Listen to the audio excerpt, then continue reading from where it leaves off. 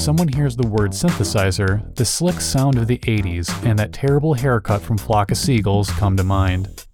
But when you actually show someone a synthesizer, a homemade one at that, it looks more like a prop from Star Trek than anything else.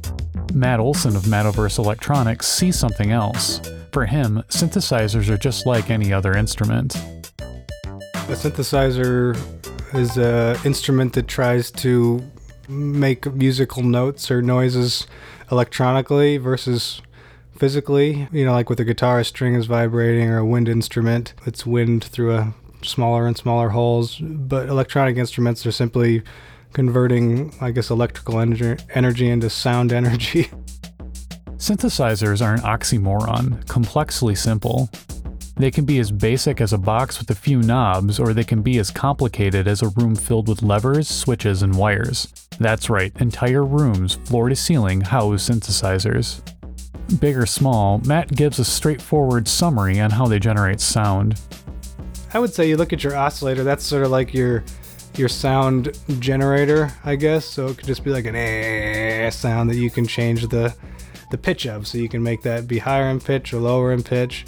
And that's sort of your basic sound, and then you use everything that comes after that, whether it be an envelope or a filter to shape how that song sounds.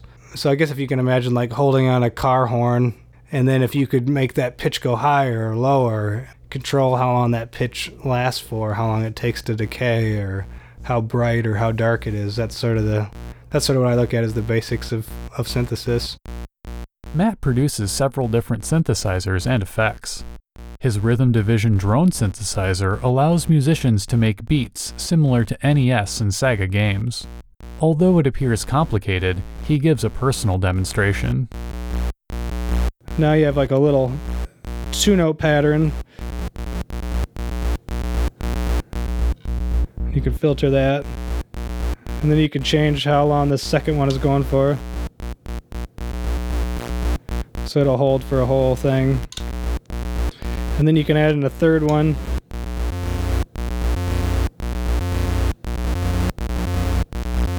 And then you can also turn each one off individually and just have what's left. And that you can sort of get a variety of rhythms and sounds out of just sort of 3 different notes you're changing the pitch and the rate of. And that's basically it. Making synthesizers isn't easy, and Matt's advice for novice builders, or anyone else for that matter, has been the same motto that underscores Mattoverse Electronics. Don't give up, even if it's the easiest option.